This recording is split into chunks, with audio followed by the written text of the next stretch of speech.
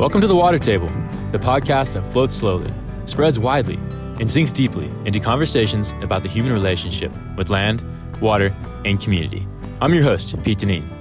Our guest today is Brock Dolman. Brock is the founder and co-director of the Water Institute, the Permaculture Design Program, and the Wildlands Program at the Occidental Arts and Ecology Center in Sonoma County, California. Brock teaches and consults on regenerative project design and implementation all over the world, across North America, the Caribbean region, South America, Africa, and widely in the United States. He's been featured as a TEDx speaker and in award-winning films, including Leonardo DiCaprio's The 11th Hour. Brock is a graduate of UC Santa Cruz and is an appointed commissioner on the Sonoma County Fish and Wildlife Commission. Brock, welcome to The Water Table. Hi, Peter. Thank you for having me on the Water Table podcast. I don't know how familiar you are with the idea of this water toolkit, but it's something that we at the Land Resilience Partnership have embraced as a sort of metaphorical toolbox of physical and conceptual tools for people to use to increase their water resilience. Like one of my favorites, for example, is rainwater harvesting. I'd like for you to talk a bit about what your water toolbox looks like, what your toolkit looks like, and about rainwater harvesting in particular. I guess when I'm thinking about the metaphor of a toolkit, I'm really interested in, well, what am I trying to build? And so I really think like a watershed, and I want to understand how the hydrologic cycle works in a watershed, where the quantity and quality comes from, what type of water, snow, fog, rain, how does it move through the system, who needs it, the environment, humans, how is it apportioned, when does it show up? And then if we've got a goal of, say, increasing water supply at your home, what's the opportunity to interact with the water cycle and the, quote, water budget? If I'm looking for an income stream into my water budget, then I might look at my roof as one opportunity of one tool in my toolkit to increase the water supply, which means I could see my roof as an above ground well. And then I might figure out how big that roof is and what kind of material it is, which is a water quality concern, and think about, well, if I get an inch of rain on basically 1,000 square feet, I get more or less 600 gallons of water. Could be pretty high quality stuff, but I need to store it. So I'm gonna have to find a place to put it in a tank or two, lots of kinds of tanks. That's a whole piece of this equation, the anatomy, if you will, of this toolkit. And then there's other things around filtration, water quality, pressurization, that I want, and what I want to use it for. Do I want the water for outdoor irrigation plants? Do I want it for indoor? Is it potable grade? So I really need to figure out, in that case of, say, roof water harvesting, which is then a sub-tool within the bigger kit of rainwater harvesting, where that may also include other tools in the toolkit. I love the image of your roof as an above ground well. Another thing you said that felt to me like a really useful way of thinking is the idea that rainwater falling on your rooftop is a physical income stream into your conceptual water budget. So rainwater harvesting seems great. Like, why wouldn't everyone do this everywhere all the time? I mean, is there a time or a location that it maybe would be inappropriate to harvest rainwater? Well, I think, again, on the specific tool of roof water, I think that when you put in an impervious surface, say like a roof of some building, interestingly, you've increased the runoff coefficient, the amount of runoff that's in that landscape, because you have this impervious surface called a roof, or it could be a driveway or something. So interestingly, it's almost responsible to take advantage of the increase in impervious surfaces from the roof and put a storage tank there as a shock absorber to mitigate the deleterious effect of having put the roof in the watershed to begin with, because likely before you did that, it might have been a part of a watershed where there was natural vegetation or native soils, and the runoff might not have left the watershed so quickly and had the capacity to carry sediment and other pollutants with it. So I think generally, in a decentralized or distributed scenario, maybe a rural residential scenario, an agricultural operation, that kind of stuff, roof water may often be a really effective tool. But again, there's, in contrast to what other supplies of water do you have? Is it in lieu of taking water from the stream that might otherwise affect the flows and affect the fish? And so that's a benefit to use the roof water. Or is it from groundwater? Is that a shallow well? Is that groundwater supply intact? Is it stable? Or are you digging really deep and pulling from water that's really old? And so by going to newer water up higher in the system, you're tapped more into the annual water budget versus mining old water that you also have to probably use a bunch of electricity for. That has a whole other bunch of embedded water energy nexus costs. So I think I'm not sure there's a right and wrong, but as a systems thinker, as a permaculture designer, I really want to analyze, well, what do we have, say, in the watershed and our on-site resources? And then what do we want? What does success look like? What visioning? And then it may be that a diversified portfolio of investments with water conservation, low flow everything, maybe going to compost toilets so I don't need water there, harvesting some off my roof to augment supply, whatever I use in the house as best as possible, like the laundry or the shower goes into greywater. So now I get 2 gallons of water for the 1 gallon with respect to the use and the benefit of the water. So I'm, kind of really thinking about, again, in any toolkit, you got a hammer and a screwdriver and a wrench and you got a bunch of tools in the toolkit, and they all collectively build something. And so I think that's the same way we think about toolkits, is we've got multiple tools that achieve what does success look like? For me, it looks like a resilient watershed ecosystem whereby the quantity and quality of water in that system and the human use of it is taken in appropriate measure and not polluted. And there's plenty for the environmental uses of the vegetation or the in-stream flows for the fish and the beavers and whoever else is in that system. So that's really how do we manage the budget by optimizing income and expenses, which ultimately is really about storage and savings and living within the part of the water budget that's more on the annual income side, the liquid assets, versus mining, say, deep in for, say, groundwater that's really old and that's non-renewable at a rate that you're living in place. So it's kind of a different, it's a systems approach. You mentioned a number of these tools and how they sort of fit into this toolkit, but it seems like the idea of a water budget kind of ties them together. Can you talk about what a water budget is and how we might calculate that at maybe a household level or larger at a watershed scale? Sure. I think the idea of a water budget is, it's a conceptual tool in this case, part of the toolkit. It's a conceptual idea of like a budget relating to money, for instance, where you've got some amount of money coming in on your income side and you've got some expense side. And ideally, you're trying to balance that budget.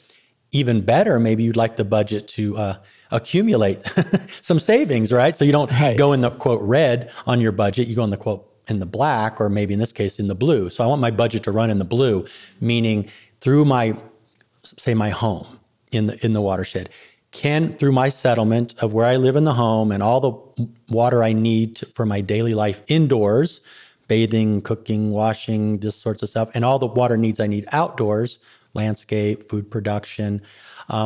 Can I meet those water desires, those needs, those demands with the income that falls on the property that is there within the boundary of, say, my private parcel, my lot, my home, the landscape? How much rain, snow, fog do I get at what time of year? Is there a way that I could strategically, by design, harvest, rainwater harvesting, sequestering, storing that water in such a way that I could actually meet all of the demand side needs of my water budget so that I have a balanced budget that isn't detracting from the overall water budget? And see, I think hydrologic, when you don't have a balanced water budget, then you end up running what we call hydrologic bankruptcy. And when the creek that used to run perennial and had perennial salmon in it now runs dry 3 months out of the year, because the extraction of water in the watershed, either through tapping too much groundwater, tapping too much surface water, or too much impervious surface on the landscape of roads and roofs and plowed ag fields and drainage structures, so that it runs off when the rainfall comes really fast and flashy, but you didn't slow it, spread it, sink it, store it, share it. So now there's no subsurface water that can leak into the creek and sustain the flows. And so we're running a hydrologic deficit. And in economic terms, there's this idea of Chapter 11, filing bankruptcy, which is an interesting theoretical idea and a conceptual idea in the human space, but hydrologic bankruptcy in a watershed, when your well runs dry, you know the worth of water, as Benjamin Franklin would say. When the creek runs dry, when the farm has no water during drought, and it's because of hydro-illiterate, bad water design of human landscape, whether it's in the forestry space, the rangeland, the agriculture, rural, urban, suburban, human settlement pattern. So how can human settlement pattern be done in a way that is actually rehydrative and restorative versus dehydrative and degradative? And that's really a different path. Do you walk down the scarcity path, where you're scared in the city and fighting for every scrap of water? Or do you go down the abundance path, where there's plenty of water, we just have to manage it better by having a better set of tools in the toolkit that we use to build a better watershed, if you will, that functions more holistically? I want to go down the abundance path. I mean, what are some of the stumbling blocks to implementing this integrated approach of all these different tools and applying them in a water budget? Like, what are the holdups? Is this an education awareness piece? Is it difficult to implement these things? What's stopping us from doing more of this? Yeah. Well, I think, so speaking about California, maybe specifically, and considering we're localizing California, Waters conference here at Evergreen Lodge in lovely Yosemite. There's the centralized world of water, where we in California have significant state and federal dams and aqueducts and big plumbing systems and municipal scale systems, and we pipe water to people in pipe sheds, and then they do things in it, and then they make it go away in wastewater systems. So that's a whole set of issues where you may be living in a city, and how you understand and voice your opinion and participate in the democracy of your water budget when you've got a centralized system. There are plenty of opportunities to interface there, but I think some folks may feel like they don't have as much access to participate.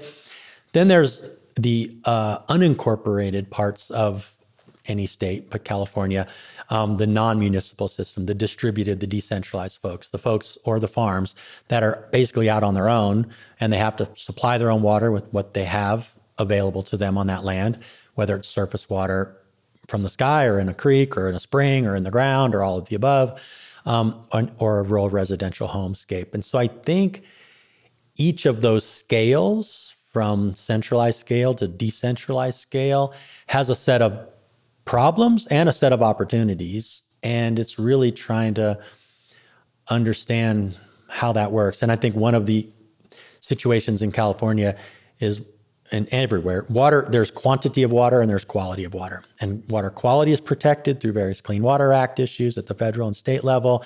And then there's water quantity, which is about water rights and how much water do you get to use for what beneficial use, what purpose, and when do you get to use it, and do I have a right to this surface water, and how does that relate to groundwater? So there's a water rights structure, and that can be, in some areas, the current water rights structure is there. It's a first in time, first in right kind of a structure, and it can present some impediments to people who are trying to figure out how to do more of an integrated water management strategy by harvesting water when we get it in a Mediterranean climate or in the Sierra snowmelt system in abundance, and storing it so that we have it in our dry months.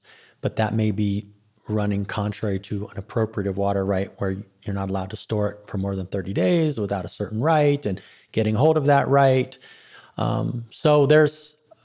And yet the water rights law has a bunch of opportunities to also begin to work with. And there's a number of organizations and groups we work with that have found creative strategies to honor the water rights structure, and yet also come up ways to supply water for both families or farmers and keep it in the creek for fish. If I'm a homeowner in suburban California and I want to take some of these tools from my toolkit and apply them, where would I start to look into to engage with my own system? Where would I begin? Where do I begin to do that? Yeah, I think if you're a suburban homeowner and you're connected to a city system, then you probably get a water bill. And what's really interesting is that you can look at that water bill, and in the summer, depending on how much landscape you have, you're going to be using more water. In California, it depends between south and north and east and west. it could run roughly annually 50% of your water budget. The amount of water you use will often be used for outdoor irrigation. And the way you can really tell that is by the winter water bill, assuming we're getting a winter and there's rainfall and you've turned off your irrigation system. What you're paying for in January likely represents just what you use inside the house. So you can get the water bill and then you can kind of go, how many toilets do I have and how many gallons per flush do they use? How many shower heads do I have and how many gallons per minute do they use? What kind of washer do I have? Is it an upright? Is it a front loader? How many gallons does it use? So you do a water audit. Like if we're talking water budgets, many ways that people try to understand budgets is that they audit the budget. So you do a water audit and you try to quantify all of your water uses inside and outside. And then you look for the low-hanging fruit around efficiency and conservation and appliance retrofit if it's affordable. And in many cases in cities, they have, various subsidies and programs that help people improve the efficiency. So you could say to yourself, on behalf of the larger watershed where my city gets the water from in San Francisco, I would like to honor the Tuolumne River watershed and the Hetch Hetchy system by using less water in San Francisco as one contribution to a larger system. So I'm going to low flow everything I can in my house. I'm going to try to use as little amount of water as I can. And then you get to go out of the house. And if you have a yard, look outside and look for a set of efficiencies outside as well. Exactly. If you are spending all your income and exhausting your savings, you're going to take a look at your finances and figure out where you're hemorrhaging money and where you can tighten it up. So if that's happening with water, and for many Californians it is, where do you start? You start with an audit of your finances, audit your water budget. One of the things I write about is plastic waste. And last year, 2019, I did a year without plastic, and it started off with a plastic audit. I didn't change my use. I just documented all of my plastic waste for a month to see where I could make, some easy cuts. But what you just said has inspired me to do an accounting of my water footprint. I'm going to document my water footprint, and not just the bill showing my use from the utilities, but I want to know the products I use and the embedded water in those products and the virtual water in the food that I consume that is coming perhaps from another watershed. So all your low flow talk leads us into another tool, which is greywater. Let's talk about how the water that goes down the drain can be integrated into our toolkit and factored into your water budget. Yeah. So in California, there's black water, which is from your kitchen sink and it's from your toilet, assuming you've got your bodily wastes in there. So that is black water and legal in California has to go to a on-site wastewater system or a centralized your sewer plant. But what's cool is then there's these other kinds of waters we call gray water. And so, your bathroom sink or your shower, for instance, that water that drains out of those drains, we call gray water. And it's got soaps and things in it. And there's a couple types of gray water systems. But in that case, there's no pressure behind that water. So we're going to need a series of plumbing, a series of drains that are shaped like a branching tree branch that allow us to capture that drainage water from the shower and bathroom sink, and then ultimately distribute it in the landscape in a really cool excavated little pit that we're going to fill with wood chips and a couple other little plumbing details and disperse that water into what we call a mulch basin. And those wood chips absorb that water and the soaps and all of that. And then all the creepy crawlies and the worms and the bugs and the fungus and the bacteria eat up all that nutrient. And we get this beautiful nutrient freed up irrigation water, and we plant plants around there, and we have this really cool irrigation system, and maybe those plants are edible plants. And the other gray water system that's really accessible and legal throughout California for homeowners to install without a permit is what is called laundry to landscape. And so again, you can take your washer. Top loader uses more water generally, 30 to 40 gallons. Front loader uses 12 to 20 depending.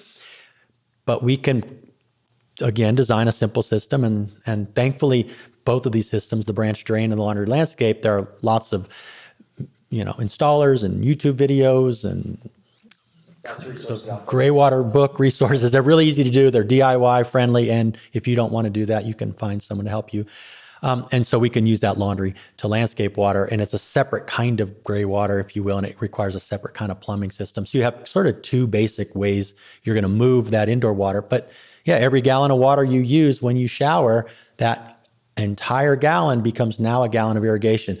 So I asked for a gallon from the city or my system, but I got 2 gallons of benefit. So technically, I just turned $1 into $2. I just doubled my budget. I just doubled my money. Like, that's a great ROI, a return on investment by integrating reuse. I've got a low flow system, which means I'm demanding less up front, and every bit I did demand goes right back into my system, and I got a second use out of it, and I grew an apple tree. Woo, what's not to love with that, right? Yeah, and the multi-benefits from that tree, the food producing, the shade. Carbon, the water, the habitat, the food, the beauty, the pollinators. And that's what we love, is when you get into integrated, holistic, ecological design, you start working as a systems thinker, and all of a sudden the whole of a greywater system is greater than the sum of the greywater.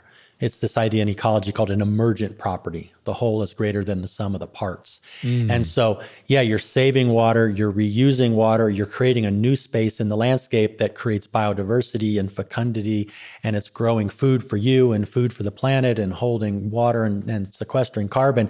And all of a sudden now you start looking at life budgets beyond just the water, the carbon budget, the life budget, the beauty budget, and what's not to love? So that's what integrated holistic design, where one output of one system is an input to the next system. It's a connected relationship, and there is no waste in the system. Just waste equals food for the next part of the system versus it going away. Where's away? Is it thrown away on a finite planet? There's no away. Waste is an indictment of bad design, basically. Waste is an indictment of bad design. I'm writing that one down. But like, this is obviously not happening at the scale or pace that it needs to be happening at, right? Like, when you talk to city officials or urban planners, what are the obstacles to achieving this kind of thing at a community level? Yeah. Well, I think thankfully we have, basically in California water law, there is ultimately a prohibition against wasteful use of water. And so all waters that are being used legally are supposed to be being used for beneficial uses. Potable water is a beneficial use, irrigation, agriculture, and there's a number of them. So in the case of, say, the big cities, they ultimately, especially during drought times, as they're trying to grow, possibly as they're trying to add new infrastructure, new buildings, new golf courses, lawns, parks, whatever it is that the city uses, finding new water sources. We pretty much have dammed up all the good dam sites. I'm not sure there are good dam sites, but all of the big dam sites that some people thought were good have been pretty much used in the state. And so getting new water supply, going out and just damming up another dam or putting in another groundwater well, most of the cities around have kind of used that up. So we're not really making any new water on the supply side in a traditional sense, a centralized water storage sense. And yet demand keeps going up. So the only way with declining supply and increasing demand, you're going to make up the difference is by tightening up the ship. It's hardening the demand through conservation and reuse. So the cities have lots of incentive to support their customers in using less water, using it more efficiently, reusing it. What's interesting as well is that when you flush your water away in the toilet or take a shower or wash dishes or do laundry, you're going to have a centralized wastewater treatment plant. And the other side of the issue is that many of these treatment plants, they're really expensive to manage, to maintain. They're aging out in many cases, and they're underbuilt. And there's significant issues with waste pollution of rivers and oceans and bays and things from failing wastewater treatment plants and septic systems. And there's laws against that. So many of these cities are also struggling with having to come into compliance with the Clean Water Act, and the violator of that may be their wastewater plant. So if you use that gallon of water for your shower and then use gravity to irrigate a fruit tree in your yard instead of pumping that gallon to the treatment plant, you both got 2 gallons of benefit on your property. You only paid for 1 gallon, and you didn't even send a gallon to the wastewater treatment plant. So you took pressure off of them, and you're supporting the city. So on both sides of the income and the supply and demand side, you see that the broader municipal cityscape has a significant need to invest in supporting its customer base and being as efficient and effective as it can be in using that water. And then the question is what, as water saved, what does that water get allocated for? Is it a growth inducement to induce more growth? Is it some of it saved for the environment? Is there an opportunity to retain some of those perceived savings to allow more water to go downstream for the fish? Is there a balance there? So the city's got a bigger water budget with more line items to balance, if you on their budget, than say what you are with your home. But it's an all hands on deck moment, and everybody who's part of that municipal system has a chance to be a part of the solution in helping that system be as effective, as efficient, and as integrated in the system. And that's just the supply into the house and the wastewater disposal out. Then there's the fun part about the rain that falls right onto your home. And that was what we were talking about with the rainwater harvesting, roof water into tanks, or rainwater on your landscape, which then becomes what we refer to as stormwater. And in many of these cities as well, that stormwater that runs off the roof, if there's no tank, or the driveway or the sidewalk, or your landscape, if it's not spongy, right into the streets and right into the gutters. And depending on where your city's at and if there's floodplains or not, that stormwater may end up backing up in the storm drains, carrying pollutants off of the landscape, polluting your lake, your river, the bay, the ocean, or it might even be combined with the wastewater system. Like San Francisco, for instance, has combined sewer stormwater. And when it really rains in the city and you flush your toilet, both those waters go to the same place and it can't handle it oftentimes, and they have significant failures that end up polluting surface water. So then we get to look at our roof and say, wow, I caught 1,000 gallons off my roof. That's 1,000 gallons during a rain period that didn't go down the street, that didn't maybe make things worse downstream. So I get to use that 1,000 gallons a few months later, which means I don't need 1,000 gallons from the watershed that supplied it. So now I got a double bang for the buck. Then I could look at my yard and go, what if I reshaped the land and reworked the topography and made little basins and little berms and little rain gardens and little depressed areas at the downspouts of the gutters, or where my roof water tank is full and it spills over, and I can slow that water down and spread it out and sink it and actually enhance groundwater recharge in my local area, or run it through a biofilter of carbon and wood chips and plants and filter it and clean it. And I'm irrigating a space, and then I can plant native plants or edible multifunctional food forest plants. And my entire yard becomes a living rainwater harvesting edible sponge that also slows the flow and keeps the water out of the street drains and reduces flooding downstream. And I could design my house to basically possibly live within the rainfall that falls on the house, catching it all off the roof, reusing it, eating from the yard, groundwater recharge, compost toilet didn't need water, gray water on site. Woo! Imagine that, right? So now we talk about independence and freedom, which is really the ability to be part of a system where you're actually part of the solution. You mentioned briefly the gravity component of having water run out to the yard. You know, California is a massive state with a water system that defies the natural watersheds and pumps water hundreds of miles over mountains to get to its users. The relationship between water and energy is a huge thing that I think a lot of people are just maybe sort of unaware of, especially in California's centralized water system. Can you talk a bit about that? Yeah, it's so this water energy nexus, some people shorten it to this term called water G. And it's exactly that. When you look at, again, say on the supply side, how does water get to you? And whether it's in the city or on your own home with a well, for instance, or some sort of pump in the creek, generally they're electrified. And so how many kilowatt hours of electricity does it take to pump a gallon to get it to you? And what made that electricity? A coal plant, a nuke plant, a natural gas plant, big hydro, solar, wind farm. I mean, what is the energy portfolio on the front end that runs that electric pump? And what are the greenhouse gas emissions and the impact from your electric supply that is now pumping water to you? And then once you make it wastewater, there's another pump that's pumping it away. So now all of a sudden, I could have caught it off my roof with gravity, stored it in a tank, depending on the slope, and maybe I could have a gravity system or a very efficient little pump to pressurize my system. Then once I take a shower with it, it goes back out to landscape with gravity. And so I could have 0 or very little watts of energy in per gallon and not need that externalized energy source and not be asking the city to have to build a new power plant outside because I'm using more water. So whenever gravity is gravity, and water, well, they say water flows uphill to money, but that's a bit of a different conundrum.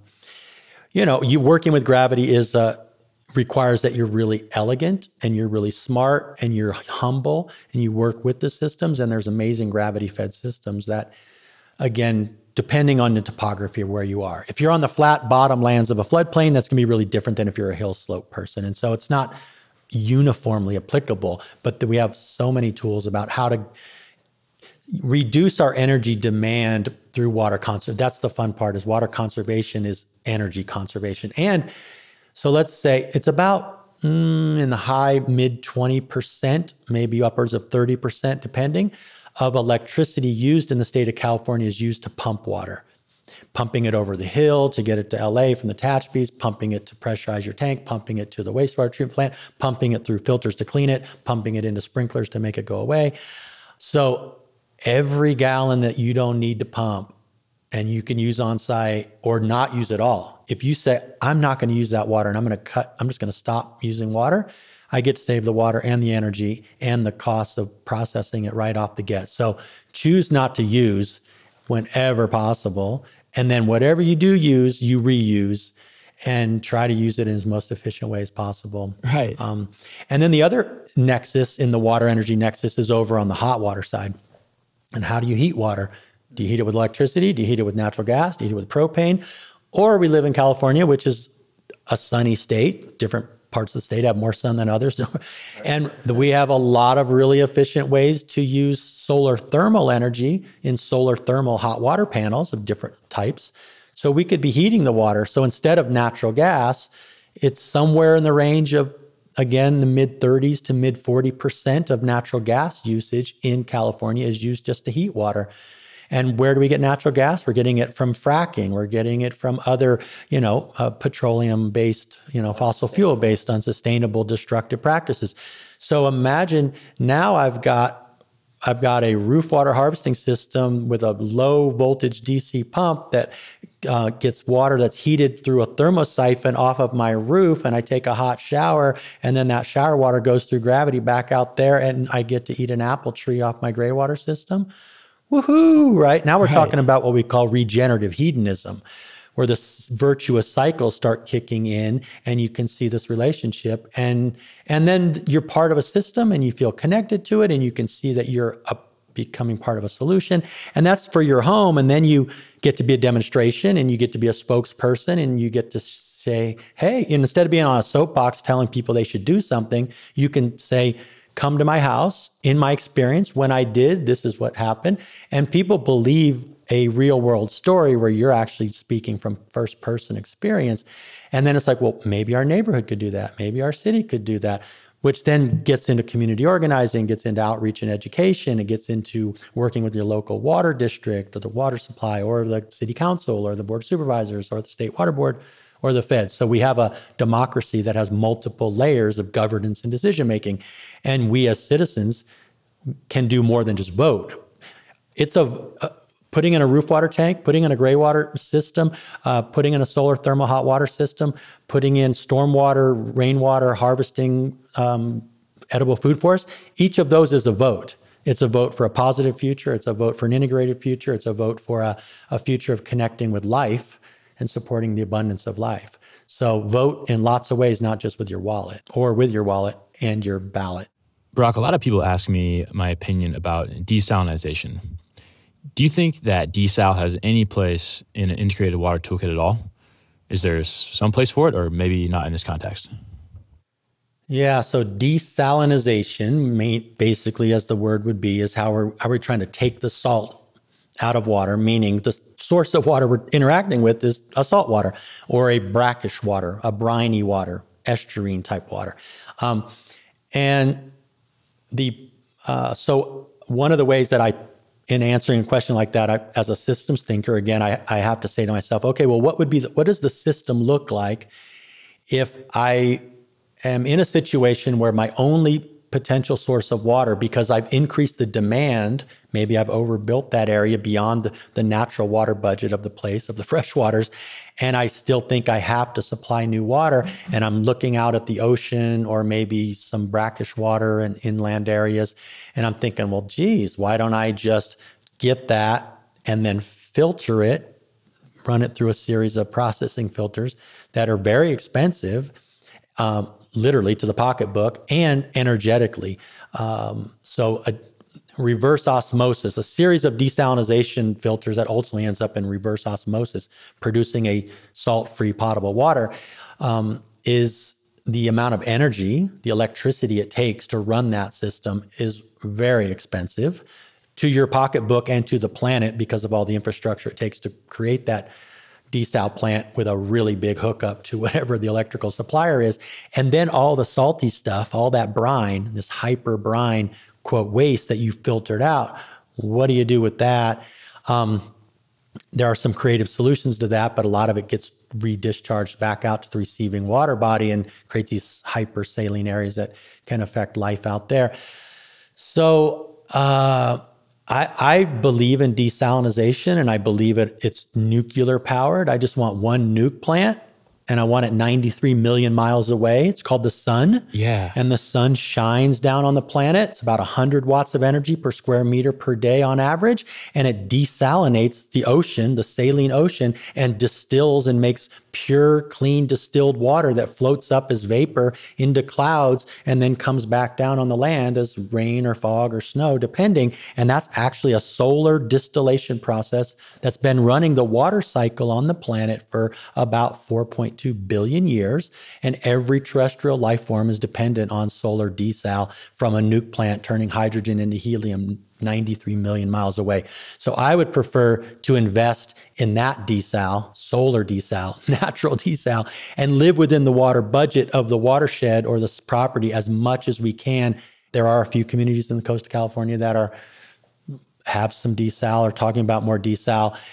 Everyone who looks at that portfolio on the economic side sees it's the most expensive water per gallon or per acre foot in their portfolio. It's really expensive water to the planet and to the pocketbook.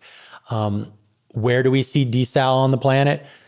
Middle East. We see a lot of it in countries. So countries are pumping oil, digging out, pumping fossil fuels from the ground, toxic stuff, combusting them, venting off greenhouse gases of sorts, CO2s or methanes if they're natural gas, heating water to make steam, to make electricity so they can use electricity to pump salt water so they can basically build out a big city in the desert. Oh, I couldn't even tell you at how many turns that is what we could permaculture would call stacking dysfunctions system. Yeah. It's a very short-sighted and highly toxic system that's not going to last long. And so I'm not going to say never, but desal is really low on my in my toolkit of options. I mean, there's also a difference between the large centralized desal versus the smaller decentralized brackish solar stills. Sure, there's some really cool solar stills out there, and some of them, depending on the size, you can get, half a gallon a day, a quart a day, a couple, so there are some folks who are playing around with that, and that may be functional for a small subset of a few DIY type folks who are really game on with that. The cities on the coast, Carlsbad, for instance, that are promoting this thing, I don't see a whole bunch of backyards pumping ocean water into a little solar still in the backyard and drinking the water that drips off that thing out the bottom end of it. Maybe. I mean, it's fun. In California, we have a resource that I don't see being used a whole lot in fog, which comes in on a regular basis. Do you see more potential for fog harvesting in that sort of a system, specifically on the coast where you get that marine influence? Yeah. Again, what's really cool is that, California, we've got rainfall as liquid, we've got snowfall as solid, and then we get fog, which is kind of a vapor liquid hybrid, depending. And in the coastal zone, the species that we should all acknowledge and recognize and actually astutely look at its current distribution, if we want to value and honor fog would be our coast redwood.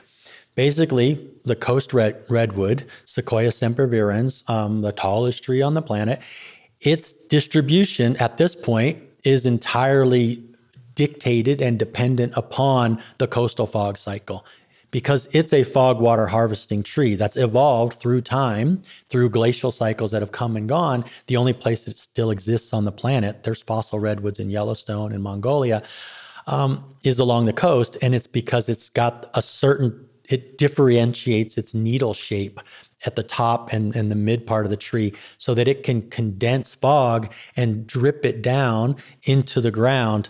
And on a ridgeline in West Sonoma County, right near us in Occidental, there was a study done by Dr. Todd Dawson, a UC Berkeley professor with a bunch of students of his.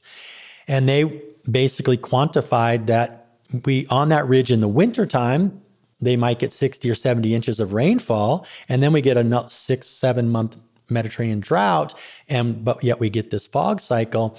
And dripping down from these old growth redwoods on the ridge, they were picking up an additional 10, 12, 15 inches of precipitation that dripped from the tree in the middle of your hot summer dry system. Global average rainfall is around 15 inches. So they already got 70 in the winter. Now they're picking up another 15, let's say, in an average scene. But what they then discovered is in the tops of the needles up in the redwood, if people know about trees, they have little cells on the undersides of trees called stomata that can open and close for gas exchange and such. But they found a whole other kind of pore, a little opening up there that's not a stomata, and it actually can take water in and let water out. And what they discovered, which tries to help solve the mystery of the tallest tree on the planet, how does it get water from its roots underground and pump it up through passive solar power up the vascular system 300-400 feet up the trunk to the top of its head? Engineers and folks doing physics can't figure this out. It's a miracle, right?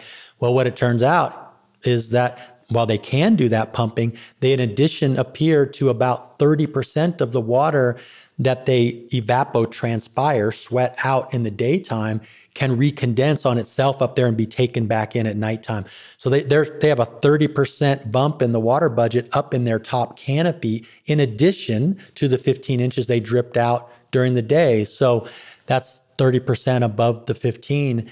And so fog water, the evolution of fog water harvesting, and especially in coastal California, is deeply ingrained in our coastal coniferous forests and the Pacific Northwest rainforest.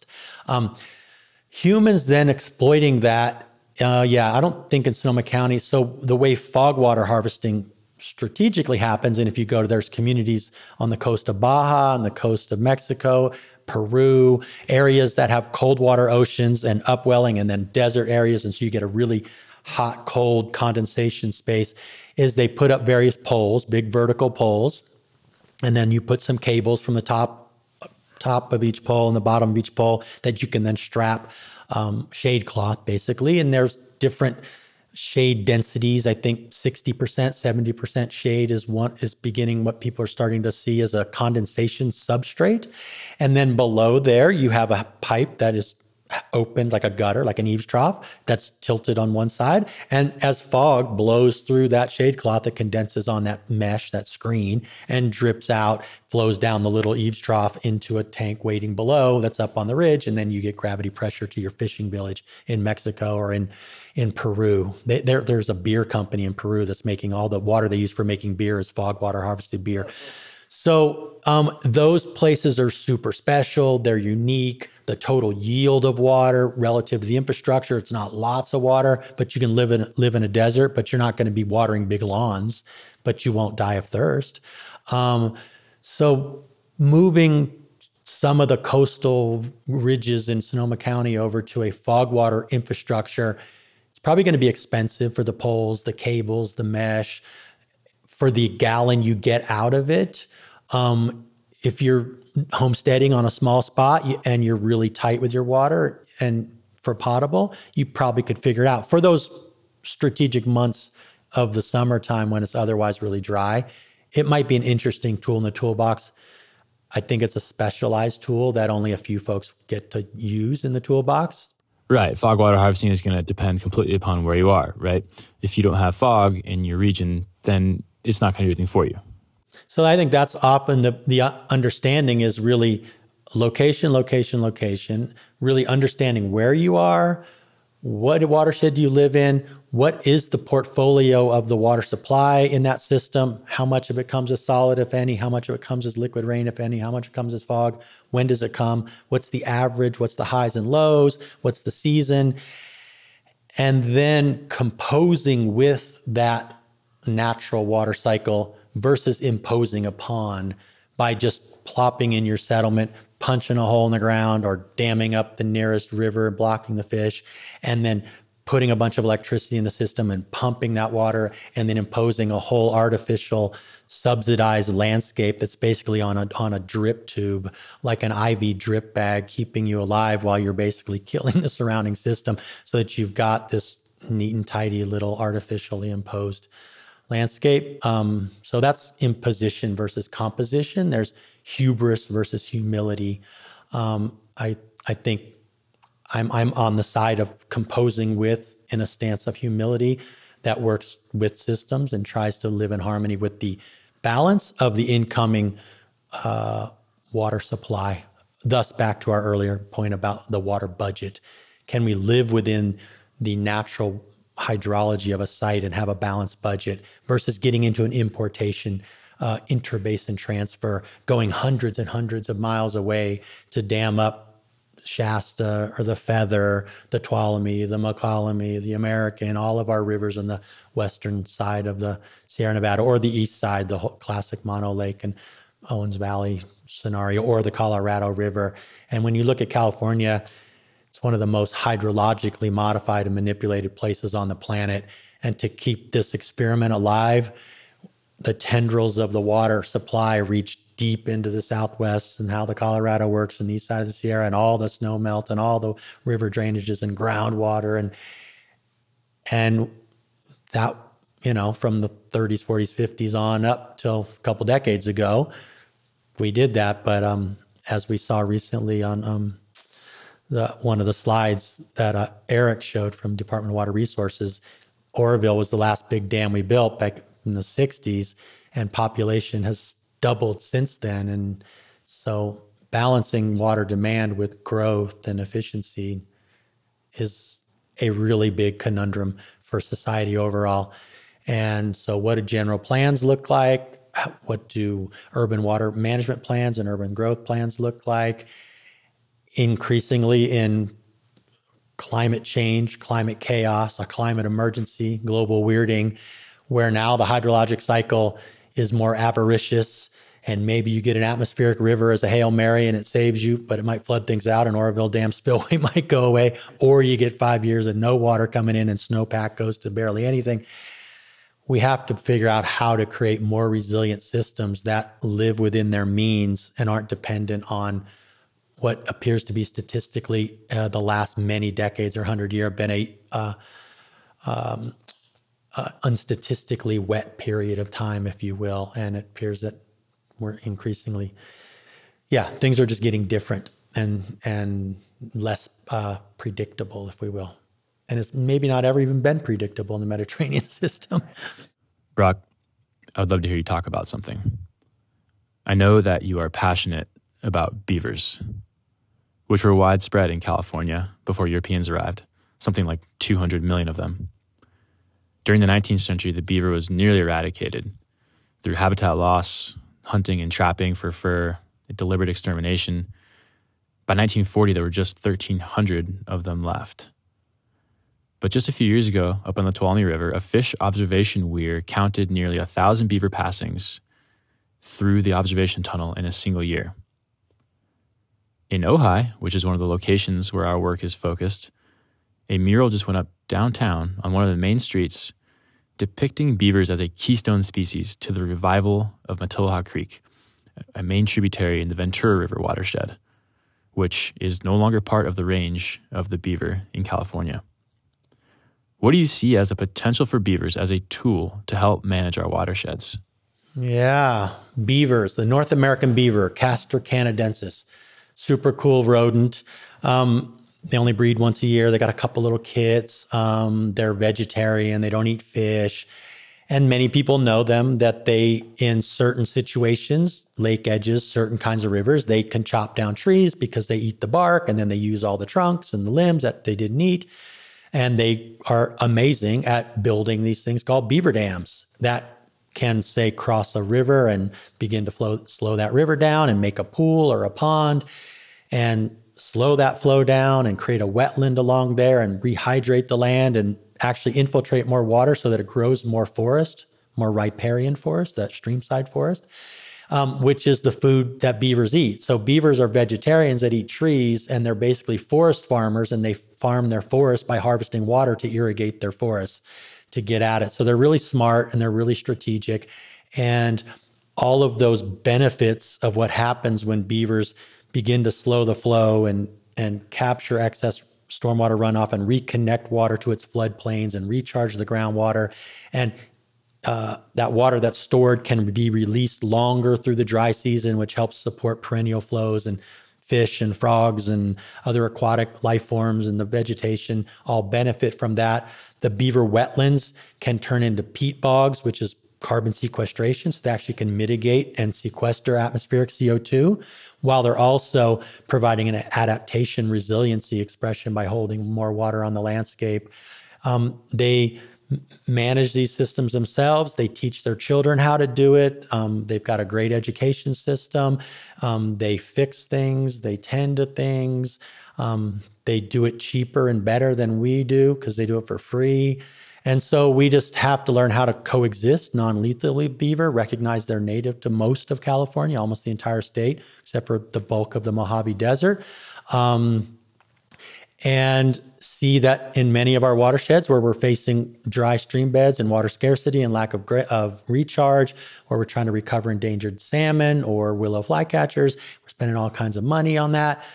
Why not partner with beaver in those appropriate locations in those stream systems, especially in the lower gradient systems, which is a small percentage of California's surface area. Beaver don't inhabit the whole state. They have to live in the rivers, and rivers don't represent that much of the bulk of the state. They're really high value places though for life and such. And we kill thousands and thousands of beavers in California because cities and agriculture get mad at them for the things beaver do, which may increase some flooding or cut down some prized trees. And we have a whole bunch of tools in the toolbox of non-lethal coexistence with beavers, different ways to protect trees if need be, different ways to manage a beaver dam so that you can regulate the height of the water behind the beaver dam with a thing we call a flow control device. It's a simple plastic pipe with some metal T-posts and some wire caging. And you can set the elevation of a pond at whatever elevation you want so you can reduce inundation or flooding, but you can also still allow the beavers to have a pond and still exist and do what beavers do. So there's win-win situations to work with beavers if we as society wish to recognize them as potentially a beneficial tool in the toolbox, as a native species, as a life form that has an intrinsic right to exist anyway, besides the fact that it can benefit human settlement. It doesn't have to be utilitarian. I just honor beaver as an intrinsic life form. I don't know the hubris of humanity to think that we can we have the right to kill off anybody else we want is a little bit of human supremacy arrogance, in my humble opinion. And it's gotten us into a state where, we're in the middle of a big extinction crisis with a whole bunch of other life forms, and we're kind of a whole bunch of hominids are up on the chopping block for a question as well. So I feel like we collaborating with, say in this case, beaver, other life forms in integrated holistic ways is just part of a regenerative toolkit platform that both can heal watersheds, but I think it can also heal our own relationship and our own souls and our own spirit. Yes. And it's as much spiritual work of being a part of the system as it is, I need to get X gallons for my own farm or my own home or my own thing. Right. We can reframe, or in some places, reestablish our relationship with the beaver. We can work with them as a resource, essentially, as a tool or a partner to keep more water on the land and in the ground.